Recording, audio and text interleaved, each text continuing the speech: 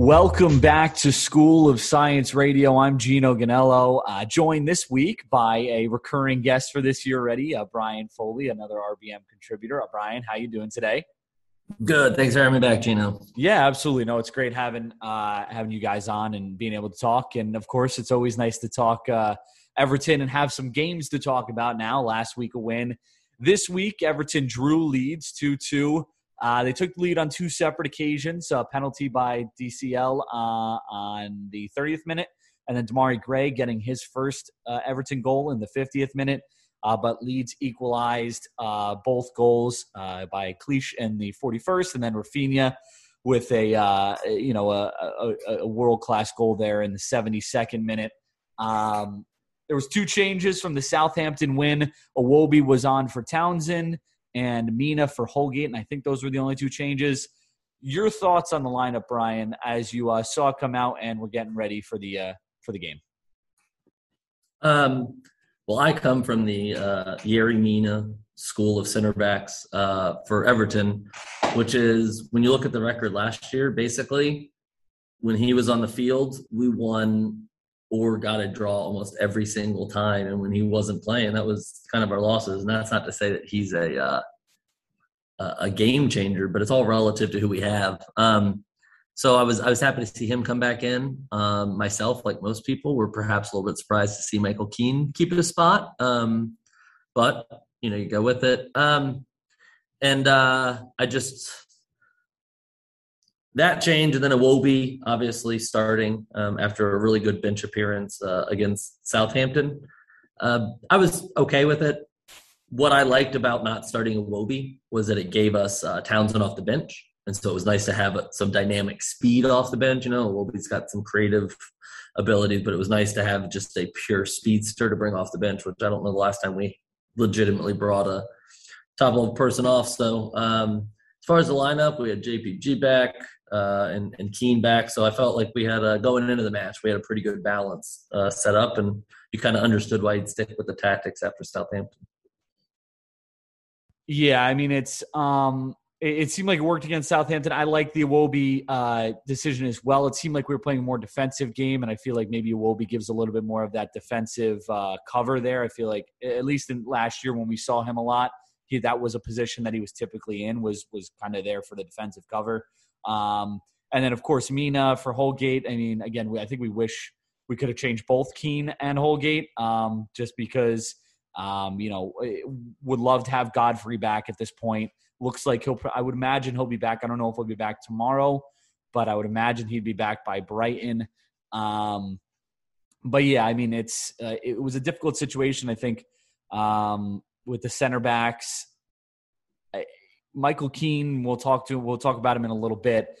Just seems not to be all there right now. And Mina, I thought did a pretty good job. He handled Bamford pretty well, and even got in a couple little scuffles there. But I thought it was a solid lineup all the way through. I'm happy that we stuck relatively to the same formation that we had in that Southampton win. And it looked like, again, we'll talk about this too, just kind of soaking up the pressure a little bit more and then trying to hit them on the counterattack. In the 30th minute, as I mentioned, Dominic Calvert-Lewin gets drawn down in the box, goes to VAR. It eventually called a penalty, and Calvert-Lewin slots it in the left-hand bottom corner. Thoughts on the penalty? Was it a penalty in your opinion, or did you feel like maybe it was a little harsh? Yeah, I think I can be unbiased here and say there was absolutely a penalty. For me, those are what VAR is, useful for. Like I would have disliked it, but as an Everton fan, you would have totally understood that jersey's separated about a foot away from his body as he's trying to go for the ball. More danger created from wide areas, which I think might become the theme of this year. Danger from wide areas and getting those crosses in and everything. Even if it was on a penalty, it's creating that tense situation right there at the edge of the six. And Calvert-Lewin just buried that penalty, didn't he? I love the short run up and the emphasis. That's confidence too. And obviously scoring against Southampton was big, but now our strikers got 2 goals in 2 games, and I think that was you know, I think that serves big. I was happy to see him step up, and I was kind of shocked that Richarlison didn't take it. Yeah, me too. Honestly, I was surprised to see him standing around the ball, and I was, I'm always happy to see Calvert-Lewin up there bagging goals. It's always important for his confidence and whatnot, and getting off to a good start. And like you said, he really, it couldn't have been more inch perfect. The goalkeeper guessed the right way, and it still got by him. So, really good penalty. And again, I think it was a penalty. I don't think it was really that. I don't think there was really that much. You can't really argue it that much. He was pulled down in the box. If he doesn't get pulled down, he's scoring there, I think. And, I think it was the right call in the end. His celebration, always good, because the Leeds fans chanting at him during the penalty, I believe, from what I've seen, who the F are you?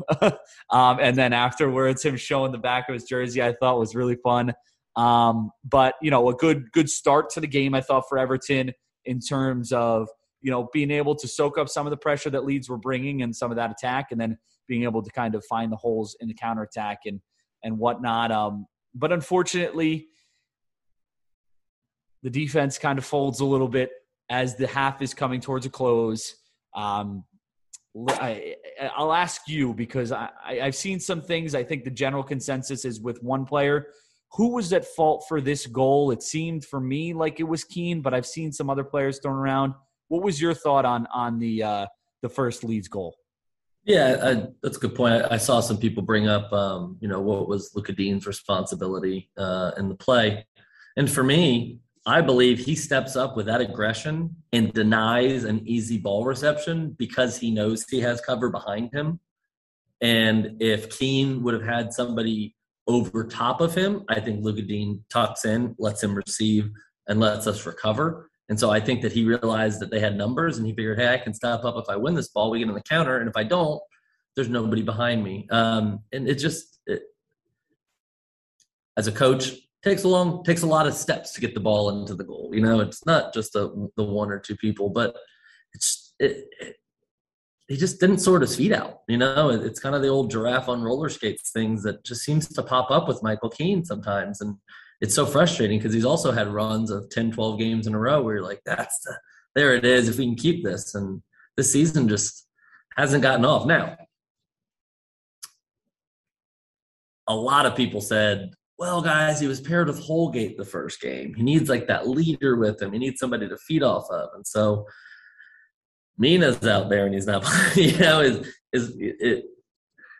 we can all be great on some days, but we're paying a lot of money. We need that consistency. And I think that's, but yeah, I put the goal to Michael Keane and just not making that decision. You can see the wheels turning in his head as that ball is coming at him, as opposed to just Phil Jagielka would have hit that ball 48 rows into the top and then screamed at Luka Dean, but it wouldn't have been a goal. And so those are those times where you wish he had a little bit more authoritativeness with his decision making. But I felt like he was mostly responsible for the goal there.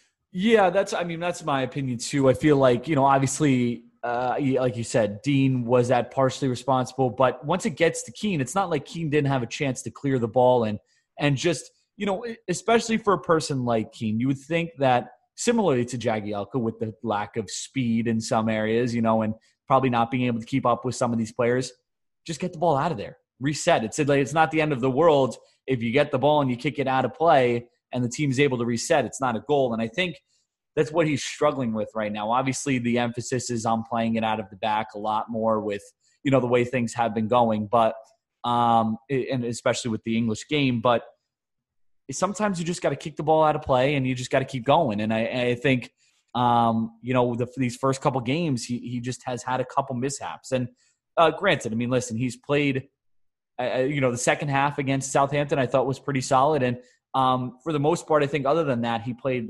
decently solid. It's just those mishaps are the difference between, unfortunately, in this game, a win and a draw and 3 points and 1 point. So I would say he's also at fault for the goal. Everton go into the half 1-1. Before we get into the second half, any thoughts on the rest of the first half, just kind of how the team played and kind of your thoughts going into the half and whether, you were happy with it, felt we could have done more, Just kind of like thoughts in the first half. I thought it was overall pretty good. I think that the things that you could see that we could have done better, they were implemented at halftime and discussed. And obviously, with the fast start in the second half, we'll get to. We see that. For me, the biggest noticeable difference in the team is it's a game of 15 minutes now for us. So we can play poorly for 15 and then play well for 15 and then play poorly for 15. And I know this sounds terrible. That's an improvement. It used to be like we had a bad first half and a good or a bad second half. And it feels like we're able to ride the waves of the games a little bit more and take advantage of them, as opposed to the game has to be perfectly squared away for us. And then we can, enact ourselves. Cool. We've got 70% possession. Now we can do our thing. And this was a game where we had 30% possession. And we're sitting here talking about, we had the lead twice, but also didn't feel like a game where we had 30% possession. There's a great article today, actually, up on the stats talking about basically Everton has the largest expected goals over the first 2 weeks, the fewest amount of passes in the buildup. And I don't mind. After all those years of side-to-side passes, of watching Gareth Barry, love you, Gareth, watching Gareth Barry, of watching those guys just swing the ball, Andre Gomes turn and drop it to a center back. Like, it's so nice to see that first pass go forward and to know the team is moving towards the other team's goal, which seems such a simple concept, but something that we would sit as Everton fans and be like, where are you going? Ball won by the forward, drops to midfielder feels pressure, drops it, swings it to the back, and just the same. And so I like that we can ride a game. It feels like we're in the game as opposed to the old, like, well, we're not in the first half. Let's get to halftime and let's see if, something happens and we can do something in the second half. And I think that credit has to go to Rafa. Yeah, definitely. I think that, you said it, and it's, I think, one of the things, and we've talked about it with Townsend, we talked about it a little bit with Gray, but the speed of the team, I think, helps so much in allowing us to move forward and play those diagonal balls through and, be able to kind of mix things up and hit people on the counter, because you have guys who can sprint down the field and get down the field with DCL and be able to get on the end of a ball and then get the ball in the box for the cross. But the other thing, you said we had 30% possession. I know Marcelo Bielsa said, he said in his press conference, there was a team out there who didn't have a lot of possession and they were still able to dominate us at points. And that was a problem. And that's something, I think that's a compliment to Everton in the sense that, we didn't have, like you said, 30% possession is not a lot of possession. There were times in that game where we were just soaking up a lot of pressure.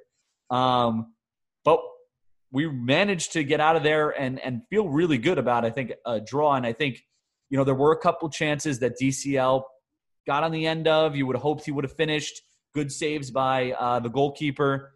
But the team is attacking, and they're attacking, and they're showing, a competency in attack and a plan in attack. And I think that's something that we haven't seen from Everton in a while. It's kind of been last year was, hey, when James is playing, get him the ball and hopefully he makes some magic into DCL, or, let's, get the ball out wide to Luka Dean and just have him keep whipping in crosses. There's a plan and there's options. And I think that's the beauty of what this Everton team has been for the first couple matches. And, I think the first half was another good example of that. And now we get into the second half, and one of those players who has brought that speed, one of those new incoming players, Demarai Gray, gets the goal.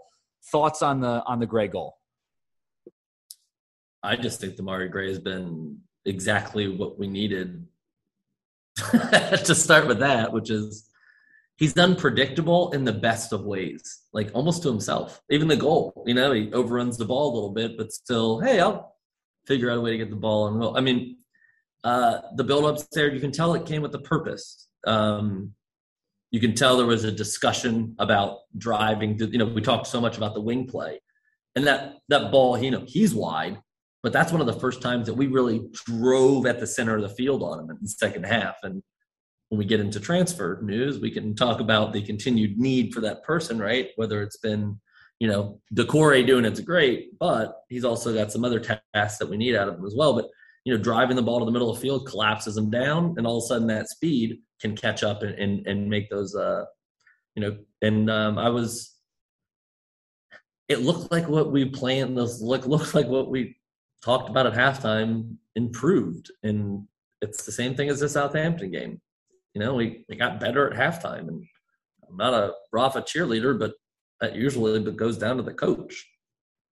Yeah, absolutely. I mean, yeah, it's hard, and we'll talk about Rafa a little bit in a couple minutes, but it's hard not to give him credit for some of these things, because there, like I said, there's a plan, and there was an obvious idea of what we needed to do. Rafa took the players and said, hey, like, we need these players to fill in these roles, and let's go get them as best we can. And thankfully we filled in seemingly a couple holes that have been good for us so far. How that plays out the rest of the season, we don't know. Obviously injuries and other transfers play a factor in that, but so far it's looked good. And like you said, Gray's goal, the confidence that he shows, it's another player like Richarlison, and the fact that he's able to go directly at players and push them back. But he's also, in a sense, he's got a cross on him too. Richarlison, his crossing ability isn't the best, but it's also nice to have Gray where you can put him out wide. You can put Richarlison in the middle, let him roam around with DCL also in the middle, and have Townsend on the other side. And there's a variety of options that you can go through with Decore pushing through the middle, and you get Dean running through, Coleman. There's a lot of different options in attack, and I think it's showing with the expected goals in the sense that we have put pressure on opponents and we've created good chances. And I think that, maybe this game they didn't come out and Leeds got a little lucky with their expected goals. I think they had under one expected goal for the game and managed to grab two. But, I think it's showing that, if we can become a little bit more solid in defense, there's a solid build here. And where that takes us the rest of the season, we'll have to find out. But I think more than anything, that's, considering what we've been through the last few months and how things have changed so drastically, I think that's a pretty good thing to say. Now, again, Gray takes the lead. Rafinha bounces back with a real unbelievable goal, somehow sneaks it between two defenders around the corner into the corner of the net. Your thoughts? Could anything have been done about this goal? I don't know if there was much, maybe, with some of the defenders. What were your thoughts on this one, and could it have been prevented? Yeah, I mean, anytime you see a goal like that, which is incredibly well executed, the first thing you always think is, who could have gotten ball pressure? Who could have closed down that space? But that's outside of that, it was a ball through that kind of works its way through the box and kind of comes out the other side. That's that urgency of defending. I don't want to say we didn't have it. We just didn't, close him down for the one time. And it's kind of like the opposite of the Michael Keane thing, right? Like, Michael Keane had a pretty good game, except he had one really bad mistake, so he didn't have a pretty good game. Rafinha did not have a good game. He had one really cool thing. Therefore, he had a good game. And it's like that ultimate kind of opposite part of it, which is to say, if we can cut out those little mistakes, if we don't give them the first one, then it's a 2-0 lead in the second half. And that's a whole different mindset and way that we go about it. And it was disappointing, but I also kind of felt like it was coming a little bit as the match, you started to see us tire. Playing Leeds is always a difficult thing. We've done a good job, and we had subs. We could talk more about, who he subbed and why he subbed, and we're saving Michael Keane for the night, or Moise Keane for the 90th minute, and bringing on Fabian Delph. So, just some questions.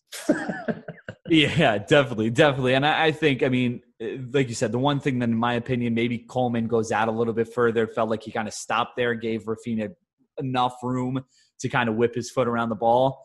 But really, it was, a stroke of class there. There wasn't really much else that could have been done, I don't think. But yeah, I think, and that's where I come to this point where we're rating Rafa. And we said he did a good job at halftime. The plan clearly worked. My opinion, bring on a play. It seemed like we were tiring there around the 60th, 62nd, 65th minute before, and it felt like Leeds just kept building and building and building. I would have hoped for a substitution a little bit quicker. Rafa opted for the Townsend substitution after the second goal. I was hoping to bring on maybe Townsend to, spell Iwobi or bring on a couple other players maybe to just spell some players because it looked like we were tiring there. And then again, you said the Moise Kean decision, you felt maybe we could have brought him on a little earlier. What was your thoughts on Rafa's overall performance in this match? And, was this an encouraging match again from him, or felt he could have done a couple of extra things to get us the win in this one? Well, I thought it was, we discussed the lineup, and how that was. And, you can obviously go back and be like, hey, maybe you start Holgate, but I'm not a fan of Holgate, so I'll just leave it at that. I was okay. So as far as what he could have done, I'm with you. Some earlier subs to change the momentum of the game, I think would have been a good decision, like seeing Townsend earlier. I am so intrigued about how Fabian Delph becomes that center mid. And it's not, I try not to be like, but he hasn't shown much besides his ignorance recently. So to see him jump in over a Tom Davies, over a JPG, but I'll rack that up to him being in isolation. He maybe just didn't want to roll him back out or had plans to maybe start JPG on Tuesday. But 2-2 game, 9 minutes left, we brought off Fabian Delph. But I think that may also explain why we are actively just throwing money at anybody who looks like an attacking midfielder to try and Joaquin Carrera doesn't seem too interested anymore. But you kind of see the emphasis, you see him putting the emphasis on our strengths and then at the same time trying to cover up those weaknesses, but they still glare through. Like imagine a healthy JPG as opposed to a Delph. Like you said, Townsend coming in earlier. Keane coming in earlier. Give him a chance. Mm-hmm. Yeah. But there could be the Tuesday lineup, the lineup tomorrow could explain some of that as well. Yeah, absolutely. I mean, I think in that situation, the call for Delph there is a little confusing because you're like, you bring on a player like JPG, he's dynamic in all aspects of the game. He'll push you forward. He'll play good defense. He'll kind of fill that role really nicely. But again, maybe it was something that he wanted to rest him. He has been injured or out with COVID, whatever it may be. And they couldn't need to rest him for Huddersfield or they're trying to get him some minutes in the Huddersfield game to get him ready for Brighton or whatnot. So there are probably some other factors, and Huddersfield tomorrow probably plays into that a little bit. But I think other than maybe waiting a little too long for substitutions, I think he did a really good job again. And I think that, again, there's a clear plan. There's a clear idea as to what he wants to do. When you said it, he's strengthening some of the strengths and trying to cover up those weaknesses at the same time. And I think largely he's done that for the most part, which is, saying a lot. So a really good job by him. And now as we wrap up this section here, just your feelings on Everton as we move forward here after the first couple games. 2 games in, do you feel a little bit more confident than you did going into the season? Do you feel like this team is moving in the right direction? What's your feelings right now? I feel much better about it than I did before it kicked off because I didn't know how the players were going to respond to Rafa. To some of that uneasiness and animosity that was ringing out from a lot of Blues supporters, which, you totally get. It's sports. People have their fandoms. But you worry that it becomes something for players might carry around in their back pocket. Well, you know what? The fans don't even like this guy. But to his credit, it seems like he's just the players are listening and responding to him. I don't think he's a guy you're going to see people run through a brick wall for or walk over fire or go join a club because of him. But I think it appears at least to be a simplicity and a directness in what he applies to the team. And it seems like they pick it up. And these are like, wow, our coach knows how to coach. But we haven't had coaches who have known how to coach, watching Ron Koeman stand on the sidelines and be like, why aren't we winning? And just not making decisions and seemingly watching a different game at times, right? Same with Marco Silva and even with the front office. Like, how many number 10s? There's a disconnect between the on the field and the decisions were made. And right now it feels like the first time in, honestly, 4 or 5 years where the decision-making and the on-the-field decision-making, the off-the-field are aligned and starting to pay obvious dividends in the big scheme of things. Yeah, and we paid like 2.7 million pounds total. That's the crazy part. It's like we did. Sometimes when you have a coach and you have a manager and you have a board that's all on the same page and there's a plan coming in, sometimes you don't need to spend that. And again, we don't know what Townsend's going to look like for the rest of the season, what Damari Gray is going to look like for the rest of the season, how important Begovic is going to be the rest of the season. But so far, at least from a Townsend and Gray perspective, they've been really important into the plan that I guess Rafa's trying to implement. And I think that, like you said, 2 games in, you're feeling better. We're showing without James on the field, because I think a lot of people were worried about playing these teams that, maybe not Leeds, who is a little more expansive, but a Southampton who could have a low block and, breaking them down. I think a lot of people were worried about the attack. And it looks like the attack is coming around. We're going to get some players back here within the next week from the COVID situation and being in isolation. So that should help as well. And it'll be interesting to see how things charge on. But a good first couple games. We're going to take a quick break, and then we're going to come back and we'll preview the Huddersfield EFL Cup matchup, which will take place tomorrow on Tuesday, August 24th. All right, we're back, and we're talking the Huddersfield match. Again, Tuesday, August 24th. It's going to be at Huddersfield, I believe, in the second round of the Carabao Cup, the EFL Cup, whatever you want to call it. Huddersfield so far this season has played 4 matches. They have 7 points from those 4 matches. They advanced in the EFL Cup over Sheffield Wednesday on penalty kicks. Then from there, they tied Derby County. They lost to Fulham 5-1, giving up 2 goals after Fulham had a red card. They beat Preston 1-0, and then they beat Sheffield United, who, as we all know, just recently got relegated to the championship this year. They beat them 2-1 on a late goal. So sitting on 7 points. Last year, they finished really near the bottom of the table. I think they finished 20th on 49 points. Your thoughts on how – let's start with Everton here. Your thoughts on how Everton line up and whether you think Rafa is going to take this as a competition that's, whether we're going to see a strong team or a team that's, maybe a mix of some players that are young and, some players that just need to get some minutes. Can I just check, was that last advertisement you played for a right back by chance? Yeah. Just wanted to throw that out there. If you're trying to shop a right back, check out Marcel Brands at Everton. So how do we line up? I think we have I think it's going to be a really telling lineup, at where people stand. I would expect a Decore and an Allen to get a break. I wouldn't be surprised to see a Davies, Delph, or a JPG in there. Out wide, are we going to see some of the young guys that haven't gone out on loan yet? Some of our, we finally sent, Broadheads out for a bit, but does, do some of our other players get an opportunity to prove themselves? Does Branthwaite get a shot at center back? He was on the bench. I'm a big Branthwaite guy. I think, he's super young, but he's left-footed. He's solid on the ball. He's basically everything I want Michael Keane to be. But does he go that low? I would assume Begovic gets a start at left back, and Cuckoo could come in and, does he go for wholesale changers or does he try to integrate? I think it's a tough question. We also have the international break coming up too. So, do a lot of these guys, we just kind of tell them, hey, get this game in, get next weekend's match, get the weekend coming up. Then you've got one more match and then we've got a break. So it'll tell us a lot though, because if you see like a Delph and a JPG together and no Tom Davies, that's really telling about where Tom Davies falls.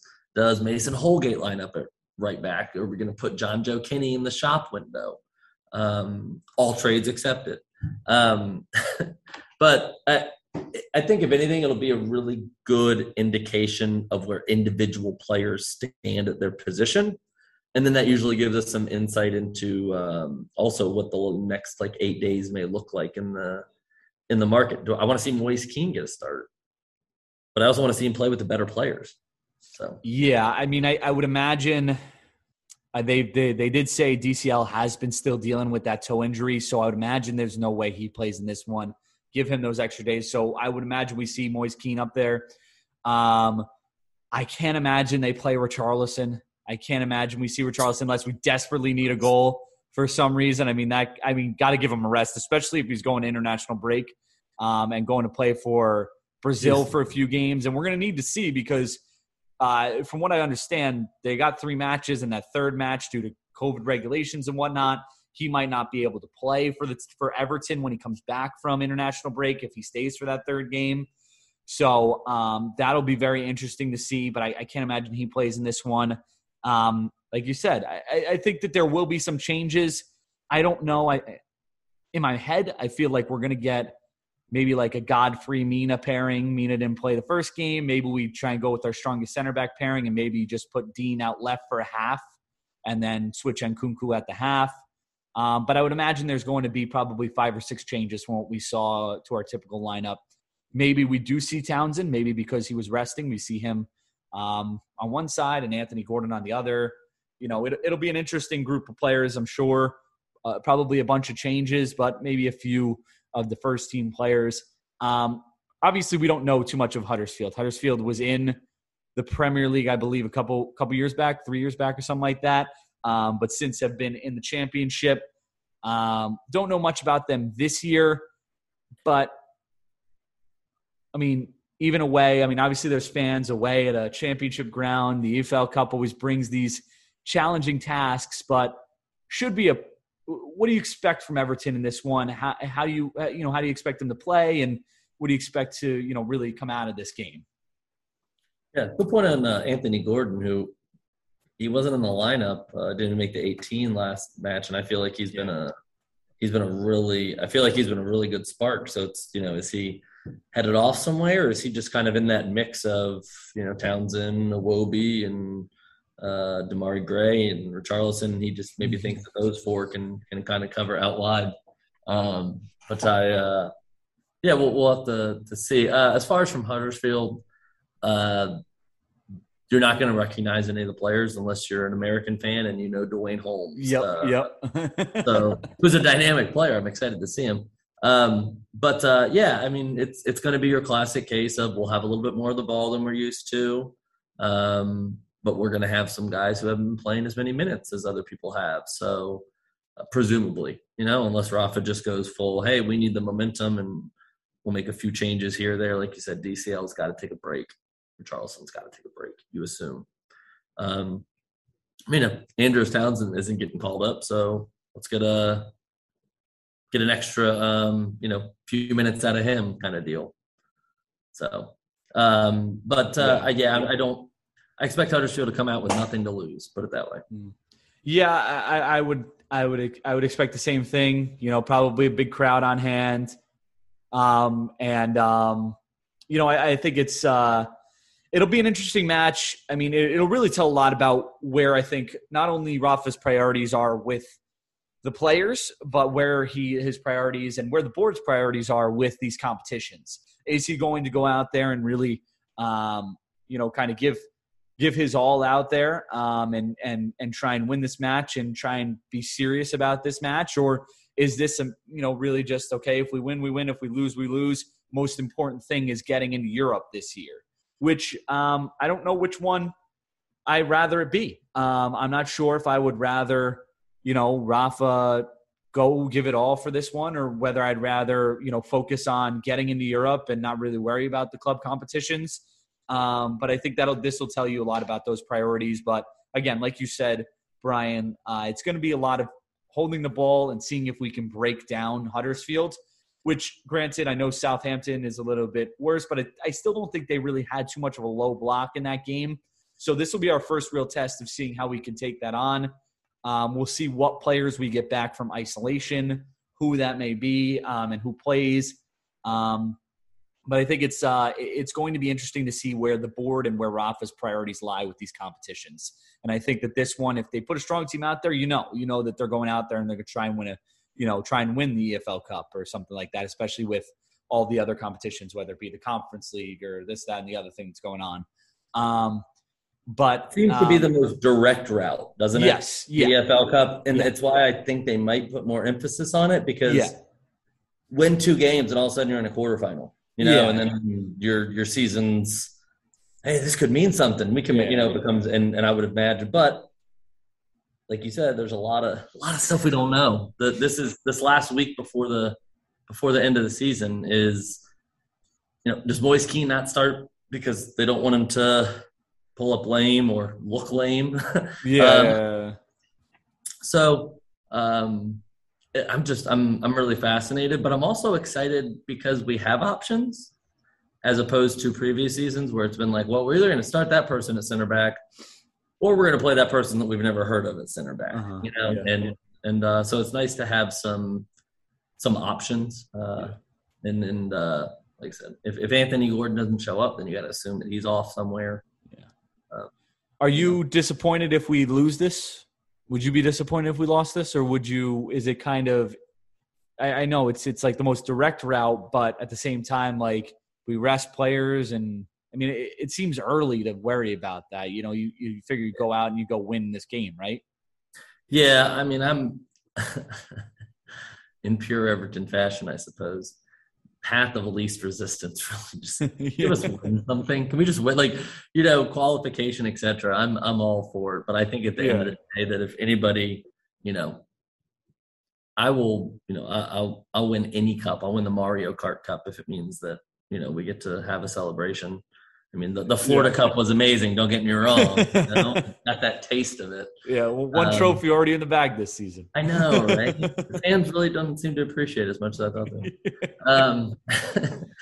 But where the season goes from here, I think the positive energy from a win and more opportunities ahead will mean more. Because if we lose, what's the first article you're going to read? Is Everton's season already starting to wrap up? Now it's all on the FA Cup, and we're going to invest all our, and then we, and then all of a sudden we're facing Stoke on a Wednesday night in the FA Cup, and we don't feel so hot about ourselves. And so this is where we just don't know about Rafa either. You just don't know how these guys approach it. Like you mentioned, what's the balance? What are the birds chirping in his ear saying? Hey, we really need a higher league finish. Because we're really seeing. We mentioned earlier with transfers, we don't have anything that draws players to us. Yeah, and it's a problem, and it's when it's been the problem for 5-6 years now, where we've needed a player, and it seems the last week of the transfer window we're still looking for that player to fill that role. And again, this year the top priority seemed to be right back from the very beginning. Obviously, there were rumors about Dumfries before the Euros even started, way back in June, and here we are today on August 23rd, 8 days before the window closes, and still no right back. So hopefully they can get that sorted out. But again, like you said, there's no draw. And I feel like, for me, trophies are great.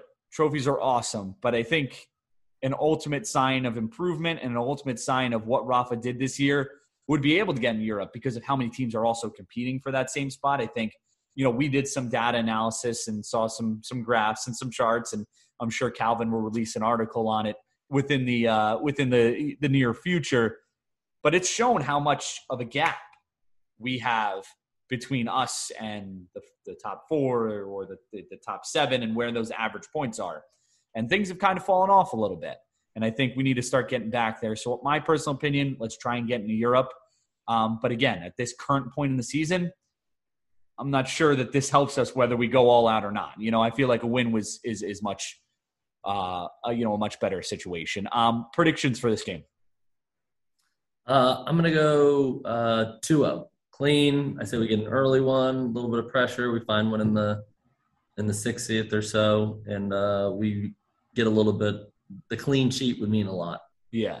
I'm going to actually. I'll go 3-0. I think that in attack we've been really good, and I think that there's a plan, and I think that everybody's kind of bought into it, and I think that against a team like this, we might be able to show that and start living up to the expected goals, and maybe get 3 on the board, and kind of just be able to cruise through this one, which would be very, very nice.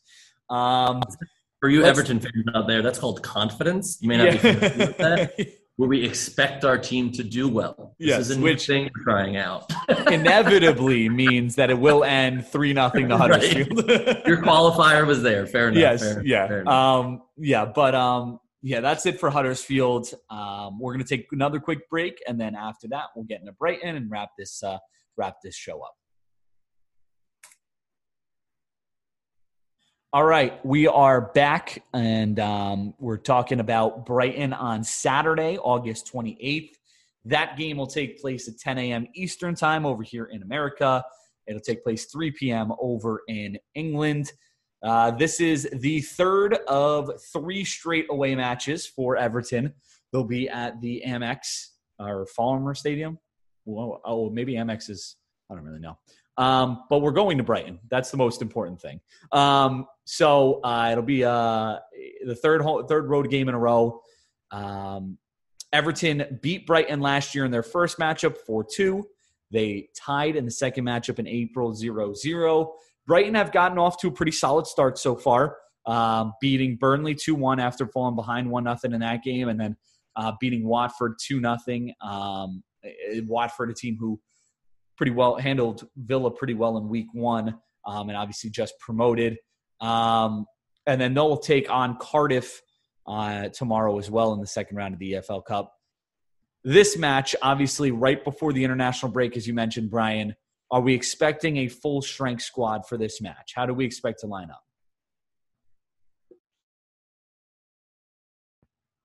You have to assume that when everybody is healthy, that we'll get that full-strength lineup.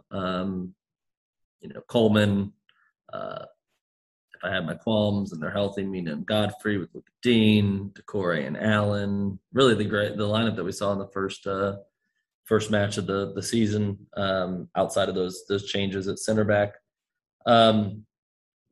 It's kind of Brighton's a good opponent. They have a clear playing style, and I think that we have to try to impose the game on them. We saw with Leeds, we don't have those legs to play completely open like we did against Leeds for times. But if we're healthier, of course we're talking about like 5 days away, but it's crazy to think like if we're a lot healthier, who's available, who's feeling good, and then that's where that midweek match too, does somebody just have an absolute does Moise Kean start and score 2 goals, and now it becomes, well, maybe we should start him and Calvert-Lewin up top and, slide Richarlison out wide or give him, so we might get an option or 2 out of it. But I think right now it's pretty straightforward as far as how we line up. Allen and Decore have been a really nice balance together in the midfield, so I can't imagine they change. But I would assume that you get DCL back up top. I would assume probably about as full strength as you can go, provided again health. Especially if we're getting some of these players back.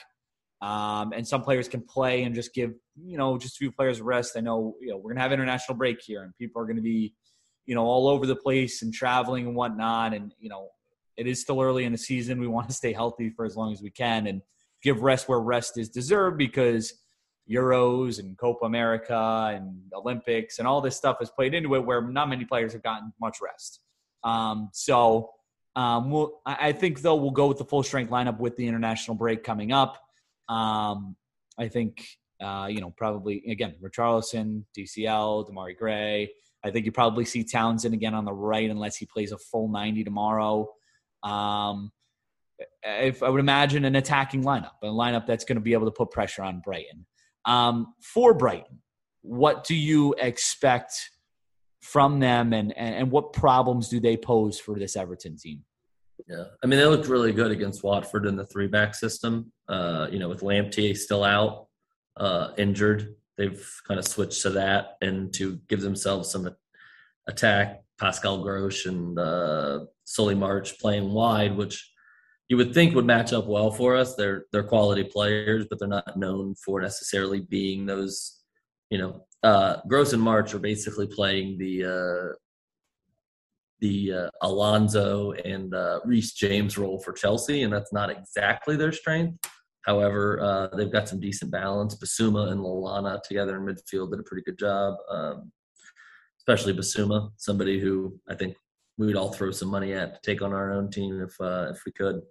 But they've, and Trossard and old Neil Maupay, they know how to score. They're those guys that you hate. They're on the other team, but you'd love to have them on your team because they did tend to find the back of the net.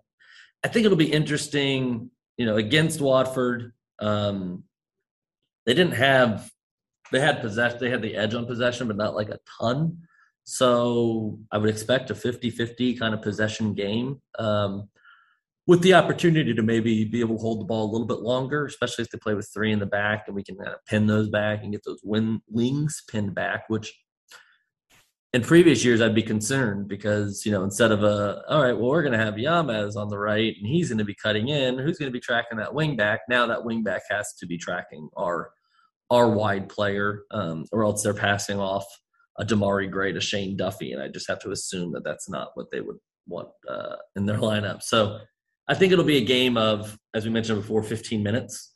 Yeah. If we can come out strong and then hold that next 15, we can have a good half, but we could also come out strong, see them gain some momentum and have to fight back. And so I expect a really tough game, to be honest with you, especially at their place. And they're feeling good about themselves. They held on to their coach. Yeah. Yeah. And I think it's they always seem to be a little bit of trouble. I know last year we beat them 4-2, and that was a pretty, I think, solid game where we kind of cruised to that one. But other than that, it always seems to be some trouble with Brighton. And, Lewis Dunk in the back there always poses a threat off the set pieces.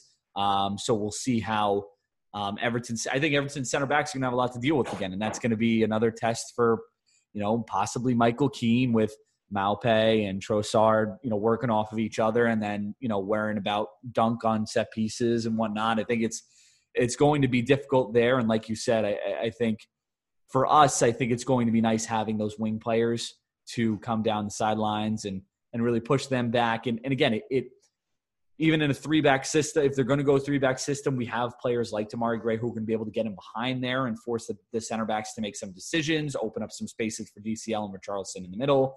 And then hopefully with Doucouré coming through there, it'll give us some options, and Doucouré playing, again, more offensive. And, the one thing we didn't mention about Doucouré, he's been shooting. He's been shooting the ball a lot. So he's got the confidence, and hopefully we can, get another one of those world-class goals out of him. But I think it's to that point, that's a really good example, again, of Doucouré said before the year started, Rafa told me I need to press forward and be aggressive at goal. Yeah. He has done that, and it has been successful. Yeah. So it's not like Doucouré's getting caught out of position and we're getting beat on the break. He's getting up in position and creating change. And I think they're so simple, but it's things that, we need our midfielders to attack. We've always said that. Yeah, and it's like and it's the first time really, I mean, we expected when Doucouré came in for him to be a box-to-box kind of guy, and I feel like that's the first time he's really been able to do that. Yeah. And it's really showing. So really, really impressed with him, and hopefully he'll be able to make a difference in this one. And again, I think the biggest thing is probably drawing those center backs out of position and trying to open some holes for DCL to get in there and get ahead on the ball, or Richarlison to get a shot off, and trying to kind of cause some chaos in the back there for Brighton. What is your prediction for this match? I'd love to have your optimism from earlier, but I'm going to go with 1-1. I think Brighton does a pretty good job of tightening things up on us, and I think you'll see. I don't want to say we're going to be tired, but I think you'll see kind of the third game in a week, third road match in a week for us. I think you'll just see it on a couple of legs, which is why I think like a Luka Dean gets a break. I think Nkunku does get a run, because I think that he'll want to end the week with some fresh legs back there, but I'm gonna go with 1-1. Okay, yeah, it's hard to be optimistic twice in a row, right? especially with this Brighton team. It's like the eternal, oh man, like I'm not really sure whether this team is gonna show up or not, especially being tired and whatnot. And thankfully, it looks like Brighton have to go to Cardiff on tomorrow, so they'll have some traveling to do as well, and some decisions to make in terms of who they play. Do I stay optimistic or do I not stay optimistic? That's the question. I'm going to stay optimistic. I'm going to, good in attack. I say we win 2-1 over Brighton. I say, you're probably going to get a goal off a set piece maybe. And then, I don't know, some magic somewhere else. I don't know, but hoping, praying that would be nice. It would be nice. Who knows? Obviously he's still our player till August 31st. So maybe James remembers who we play this week. That would be pretty fun. And is available maybe. I honestly don't know. Do you expect I'm going to jump on Twitch real quick and ask. Yeah. We jump on Warzone. Yeah, exactly. Do you expect him to feature even on the bench in any of these games? That's, I think, that's a question we didn't ask. I don't think we're going to see James Rodriguez in an Everton jersey ever again. If I just had to lobby a guess, and the worst thing that could happen for his argument is we're doing well. Yeah, it's nice not to be beholden to the player. And for years we have been beholden to Lukaku. We have been beholden to James. These individual, even Richarlison to a degree. You could say we were so beholden to him, we let him play in the Olympics. Yeah. And that we need, so it's nice to have that balance of power. Say like, okay, well, you know what? Your negative attitude, we'd rather have a Townsend and a Damari Gray come in and we can adjust. So I don't think we see James ever again. Is this, what are we going to do with Moise Kean? Yeah, and just to get a little bit of transfers, because we haven't really talked much transfer today, and I think just to hit on a couple of things, I think the Moise Kean thing is the most confusing. I mean, James, I think, he wants out. I think at this point, not many of the fans want him back with all the drama that he's caused off the pitch. So I would imagine that one's, as long as he can get out we got him for free. So whatever price we can get him off the books for, I'll take it. But I think the Moise Kean one is the interesting one, right? I think if we do sell him, maybe that opens up some things. Maybe we have things in the works. It's just we can't complete any of these deals because we don't have the money. But do you want to see Moise Kean go? I know we talked about this a little bit on the pod last week with Calvin. Do you want to see him in an Everton jersey? I think we talked about it. We do want to see him in an Everton jersey. We would like to see him and see what he can do and provide. And but it's such a confusing situation because it's like every time an Italian team talks about losing their striker, Moise Kean's linked with them. He's been linked with half the teams in Italy at this point. But nothing concrete, no deals have been made. And I don't know. Do you think anything gets done with him before the end of the transfer window? I would say I'm 50-50. I think if you had asked me a week ago, I would have said I'm 75% sure. But, we all can only hear what we hear in the rumor mill, but it just seems to be dead quiet. Yeah. And, PSG was the obvious answer, but they found some other good places to spend their money in the attack. So I don't think they're going to go there. We can't afford to loan him back out. He's too good. It puts us in a weak position. As far as I think he suits our current style of play much better than he suited our former style of play. He is much better with the pair. Play him going towards the goal. Where he had success last year, playing out wide for PSG, coming inside as balls were played in behind, and he's attacking at the goal. Yeah. Yeah, I think too, I would like to see if he does have a good game tomorrow, which we're assuming he does play. I would like to see him in a 2 up top with pushing Richarlison back out wide. Maybe you have Gray off the bench. That's okay. He doesn't need to start every game. And have Townsend maybe on the other side and just see what they can provide. I think that also would cause a lot of problems for the Brighton defense. It would. I think there's a lot of options there. A lot of players that can come in and whip the ball in off their their inside, the foot to whip the ball in on the cross, or they can whip it in on the inside, take a shot. There's a lot of different options there. So that could give some problems too. So I would like to see how that plays out, but it'll be interesting. It just seems like every single time a new manager, like we've had obviously Carlo Ancelotti, and now we've had Rafa, and it just seems like he just doesn't fit into any of their plans for some reason. It's like, why is this guy not playing? It's like, there's got to be a role for him here. And granted, DCL has had an unbelievable couple years, so I think that's played into it a little bit. But we'll see. I think like we said, I think he gets the start tomorrow against Huddersfield. And if he plays well enough, maybe he does get that start against Brighton and maybe he can show some stuff. So we'll see. That's a good point. And maybe we unbalance a little bit, tuck Richarlison in, let Luka Dean really work the sidelines. Coleman's has played as a third center back. So basically just keep him back, let that extra, just tilt a little bit. I don't think that's a terrible idea. Speaking of right backs, I don't think I've mentioned this. Yes, seriously. If you're a general manager of a European soccer team with an extra right back, hi there, Rangers. No, and it's not against Seamus Coleman. He's been the best version of Seamus Coleman the last few weeks. But he doesn't – when you see the crosses coming in from one side and then you see the lack of crosses or the tries from crosses coming in from the right, it just makes you realize, and I like the idea of Nathan Patterson. We lose Dumfries because we finished 10th in our league and the champions of Italy were like, hey, you want to come play for us and play Champions League? Yeah. We're never going to win that argument. So I like the idea of a 19-year-old right back that just has a lot still to prove.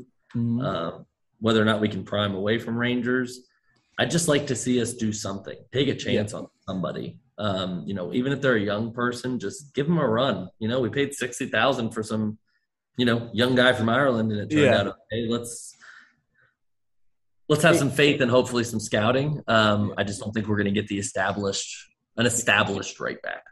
Yeah, and I think that's fine. I don't think that's the end of the world. I mean, again, we've shown so far that bargain buying can be something that can work for us. It doesn't, you don't have to go out and spend 30 million pounds and get somebody that's 26 years old and, a certified right back and plays every game and has been talented.